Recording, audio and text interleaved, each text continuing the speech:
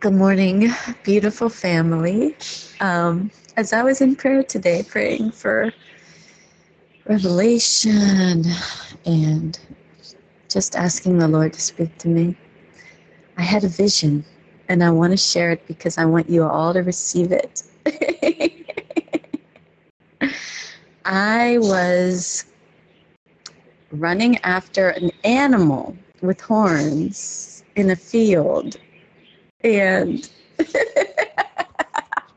there were stumps in my way. Little stumps. They were little. And I was pulling on the stump, and it was ready to come out. It was loose. And I want you to understand this. And I want you to receive it.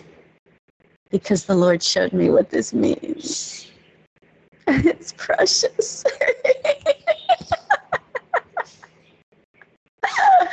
Oh, for those of you who are chasing after the anointing, the horned animal represents the ox anointing. Oh, it's so good.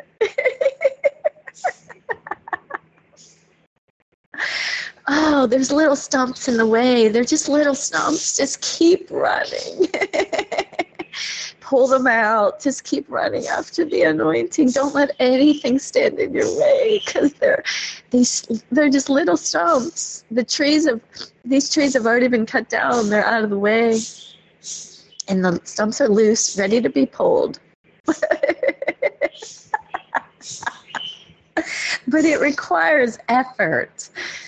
It requires diligence and long-suffering and patience and faith. And the animal that was running, that's the Lord calling us unto himself. He's saying, run after me, chase me, here I am. I'm right within distance. I'm within distance, now come. He's drawing us unto himself. Oh, Father, we thank you. We thank you for drawing us unto you. Oh, he draws us unto himself. And we run, Lord. We're running after you over the mountains, over the valleys, through the valleys, over the sea. We come running. We're running after you, Father. Oh, thank you, Jesus. You are so good.